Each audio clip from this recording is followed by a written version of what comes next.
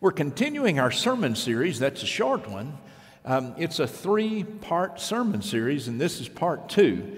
And we're talking about salty Christians and how we wade into conflict in Christian fellowship. You know, I want to say this morning that this is a difficult subject to be broaching related to conflict, isn't it? But isn't it so important at this time of so many divisions that we go right into the Word of God and we look at what Jesus said on occasion today about how we deal with conflict within the Christian fellowship or Christian community. When we're talking about salty people, let us remember we're talking about people that are somewhat of a challenge, or maybe our relationship has become somewhat of a challenge. So maybe it's not just salty people, maybe it's salty relationships that we're talking about, especially this morning. You know, the famous Will Rogers was once asked, "What is wrong with the world?" And he said, "People." Of course, he was a humorist and being humorous in making that statement, but there is some truth. The relationships are complicated, and some of the problems in our world, in fact, many of the problems in our world, have to do with how we deal with relationships. You know, when all the cynics have had their say about humanity, I want to still say we in Christian fellowship, in Christian community, should be those who still believe in the power of relationships when God and the Holy Spirit is involved in bringing about those relationships to be fruitful and nourishing to our spirits and to our souls. You know, with all of the flaws and shortcomings, we're not hopeless. In fact, the Christian fellowship, the Christian community upholds the best of what we're called to be. On our mountaintops and in our valleys, we tend to seek and to find the company of one another in the church.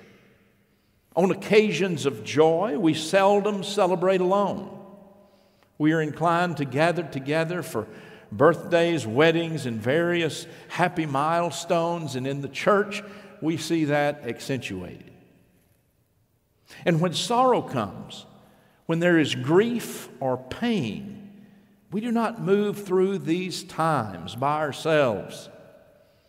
You know, I think that in our joys, we invite others to come and to share in them, and in our sorrows, others come and help us in the midst of those difficult times, to help us to bear those burdens that come our way.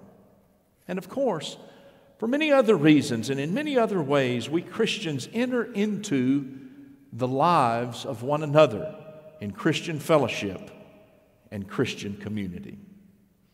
This is the joy of our fellowship. Now, this is what Dietrich Bonhoeffer said so profoundly in his little book called Life Together. We're called to a special life together and to share that life together with the world. Now for the tough part. Woe to the preacher or to anyone in the Christian community if we think just because we have been there for another in a time of joy or in a time of need, that that person will always love you and always be part of the community. That's not an easy word to hear, but it is true. You know, I had a professor in seminary once who wisely and prophetically said this to our entire class. We were studying congregational care or pastoral care and counseling, and that professor said, "Your best pastoral care with the person in your congregation will not be like putting money in a bank and drawing interest on it.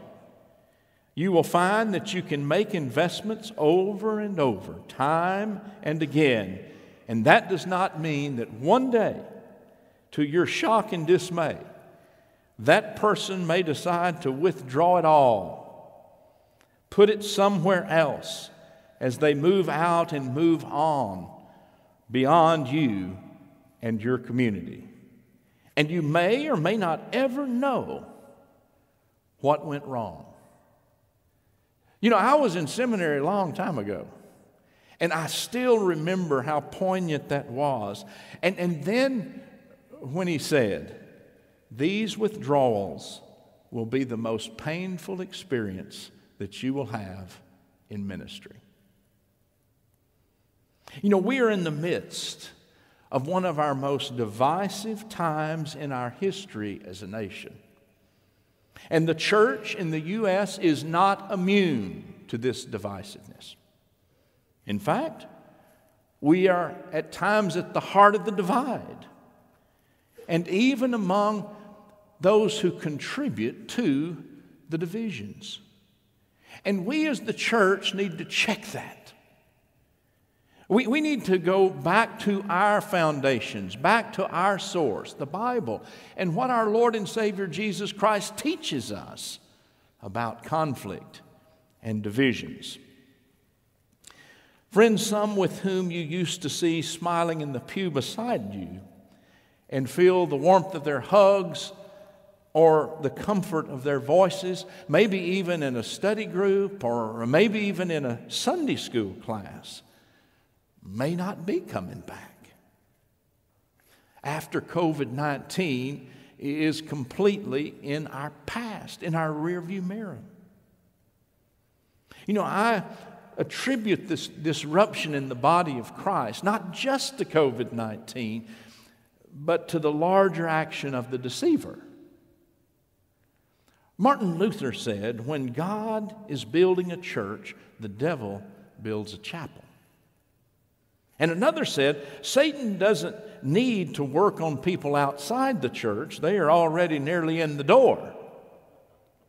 It's the people in the church, the Christians, that Satan finds a place to stir and to persuade." You know, some of our Christian sisters and brothers will not be coming back until we quit wearing masks. And some aren't coming back because we're not all wearing masks.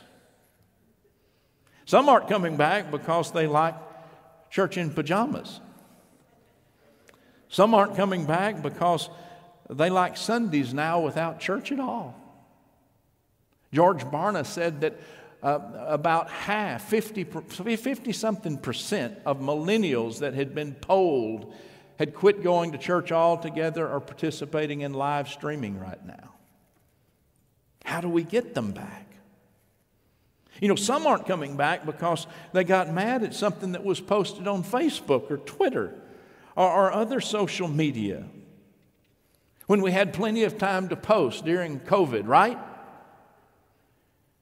And for that, I'm guilty, as some of you may even can confess today as well.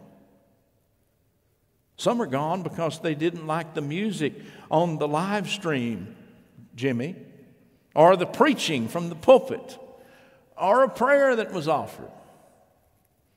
Some have moved on because the church said too much about race, while the country seemed to be torn apart regarding race relations. And some are not coming back because we didn't say enough about race.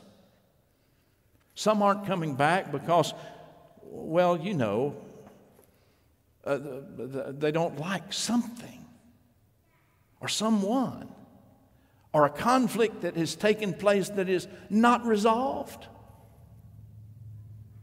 George Barna's research group said something startling regarding these COVID times and people and where they are with their churches. That we've been able to live stream and to tap into other churches. And that perhaps as many as 40% of people who are in your congregation are looking elsewhere, maybe to even connect to the community. And then he said, the good news for you is that some of that 40% are looking at you. But is that really good news for Christian fellowship, Christian community? You know, one of the things that I like best about the New Testament especially the letters of Paul, but also the words of Jesus. They can be very practical to us. Sometimes Christians disagree in the congregation of believers. You get to thinking about the letters of Paul, making up nearly a third of the New Testament, and most of those letters have to do with practical advice related to conflicts. Sometimes we Christians, we hold grudges against one another, and the Scripture says that we must never tolerate any situation which divides us. It's not only for our spiritual sake, but it's the message that we have to the larger world. That we're called to a different standard. We're called to a different understanding of relationship. We're called to be Christ in our midst and in the world. It's very true today that the behavior of church members on the very issue of conflict makes Christianity to the outside world either repulsive or attractive. It's either relevant or it seems to be irrelevant. It isn't a matter that Christians are perfect and that we're without conflict. That's not the issue. We are humans. The issue is how we as Christians deal with conflicts and how we as Christians show love and work through our times of struggle one with another. There'll always be quarrels, mistakes, differences of opinions, disappointments with preachers and councils, hurt feelings, bent pride, and loss of faith. It's the idea that Christians can resolve these conflicts as no other fellowship can that Jesus puts before us today. So this message this morning, I hope, has some practical advice for all of us. We might want to take down a note or two. Camusa, Duke of Florence, had a saying that indicated the limitations of faith. And he said, "You shall read that we are commanded to forgive our enemies, but you never read that we are commanded to forgive our friends." Okay, maybe that is true, but maybe a little bit of a stretch. And we spend a lot of time in the pulpit talking about how we are to love our enemies, right? And talking about how we're to pray for our enemies, right? The teachings of Jesus about turning the other cheek. When in actuality, right there in the pew side by side, or maybe a pew ahead of you, are Christians who hold grudges, hang on to petty hurts, refuse to forgive and love each other, even within the fellowship. There are people who gather here every week who have issues with someone else, a relationship that needs to be mended, practices that Jesus upholds and shares with us that we need to engage in. And we need to know that when people have these issues of conflict in their lives, they miss the joy of what is Christian fellowship and Christian community. And they hold on to sometimes an immense sadness regarding those relationships. Here's what Jesus advised to mend a broken relationship within our family of God. Jesus said, if a brother or a sister sins against you, go and tell him or her his fault, her fault, between you and him or her alone. The first rule that Jesus gives is that if anyone has wronged us, we should immediately put that complaint into words. Make note of that. One of the biggest mistakes that we can make is not to voice our hurt. Have you ever heard, as I've heard my, for many years, second grade teacher wife say, use your words? You know, it feels better when she says that to a second grader than when she says it to me, right? But that's what Jesus is saying.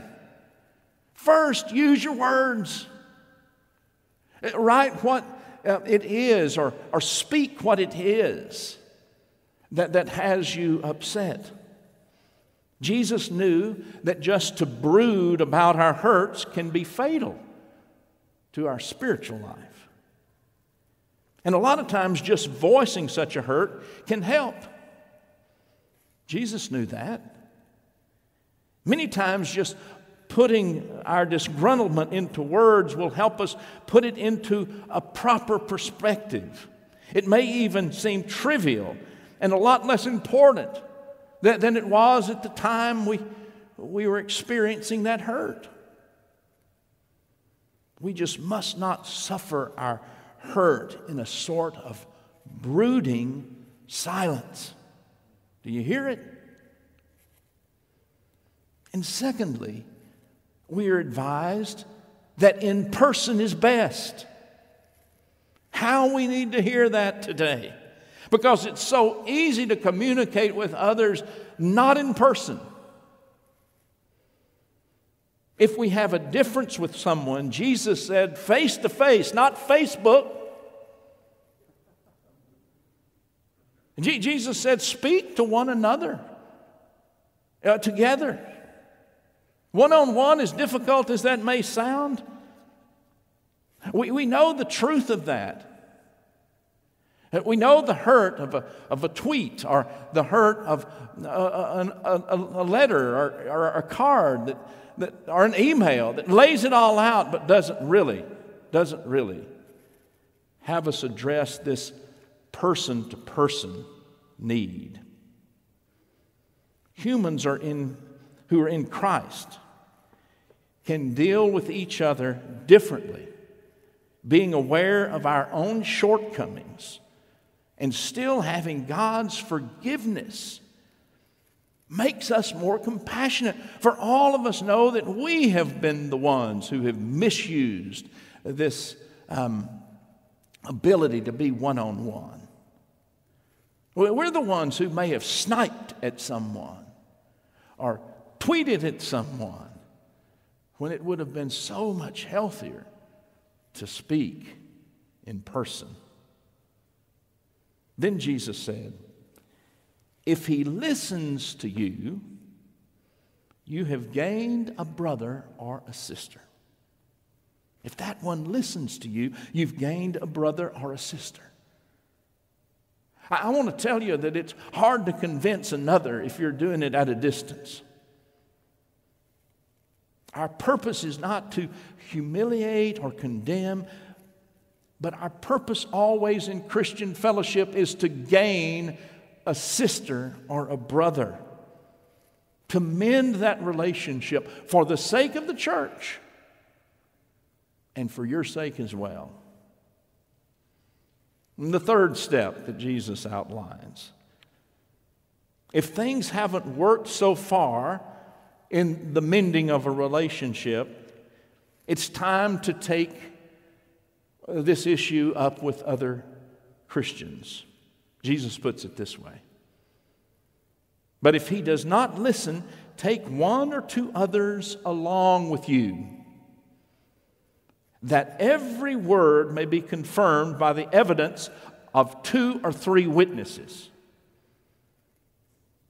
You know, in this case, you don't take others along with you to prove wrongdoing, but rather to help with reconciliation. In other words, we don't seek to bring others into the picture of a conflict so that they will help us make our point that we're right. We seek trusted friends who will listen and help in the mending of the relationship, will in essence be the word of Christ in the midst of a conflict. It sometimes is so that we just can't say or do the right thing to resolve a conflict on our own. There are always those few saints who can work reconciliation and help us to see ourselves and the conflict and the other differently. You know what Jesus called these people? Peacemakers. Blessed are the peacemakers. The fourth step, according to Jesus, is if all that fails, we must take our personal troubles to the Christian fellowship. It is true that within the Christian fellowship, within the church, if it's Christian, if it's made up of the followers of Christ, conflicts can be resolved. We don't have to go into legalism, but into the forgiving body of Christ with our conflicts. What Jesus means here is this. It is in an atmosphere of Christian prayer, Christian love, and Christian fellowship that personal relationships may be righted, may be mended. And that's what we should always be about. Praying and loving folk into health in their relationships. And finally, the fifth step says this. If he or she refuses to listen even to the church, let him or her be to you as a Gentile or a tax collector. You know, the advice to treat the other as a Gentile or a tax collector, if all of these things fail, we need to understand what Jesus meant and who Jesus was and is. The first impression here is to give up and to treat that person as someone that we have no longer any respect for, no longer have any time for, as a Gentile or a tax collector. William Barclay, the great teacher and commentator, said that we need to be reminded of how Jesus treated Gentiles and tax collectors. It's Jesus who's speaking. You remember that Matthew and Zacchaeus, they were tax collectors. And think of all the Gentiles who came to be Christian through the ministry of Paul. Barclay said, it may be that Jesus was saying something like this.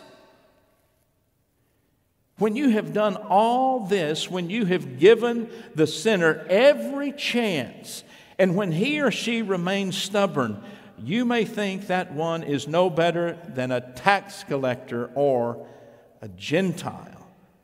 Well, you may be right, but I have not found tax collectors or Gentiles hopeless.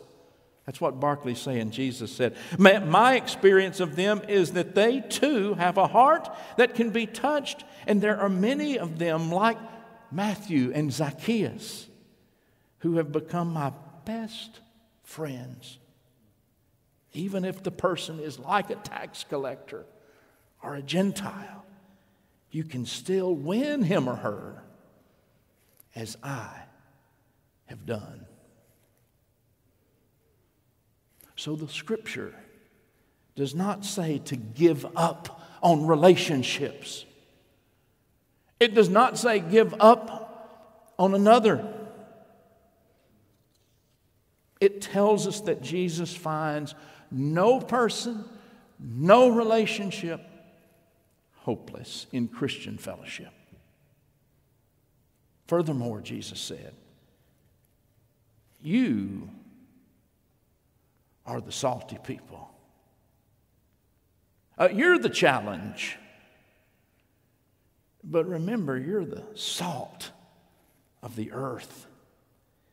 And if the salt has lost its taste, how can its saltiness be restored? It is no longer good for anything, but is thrown out and trampled underfoot. Friends, we will have conflicts in the church. You will have conflicts with others, even other Christians. But we need to go to the source of all goodness, all reconciliation, all mending of relationships, Jesus Himself. I remind you, put your complaint into words. Use your words. See him or her in person. Person to person is always best. And if that doesn't work, counsel with other wise Christians. Seek peacemakers. If that doesn't work, make use of the Christian community that prays and loves no matter what. Bring it to the Christian body. And finally, never give up. Never set limits to forgiveness. Amen.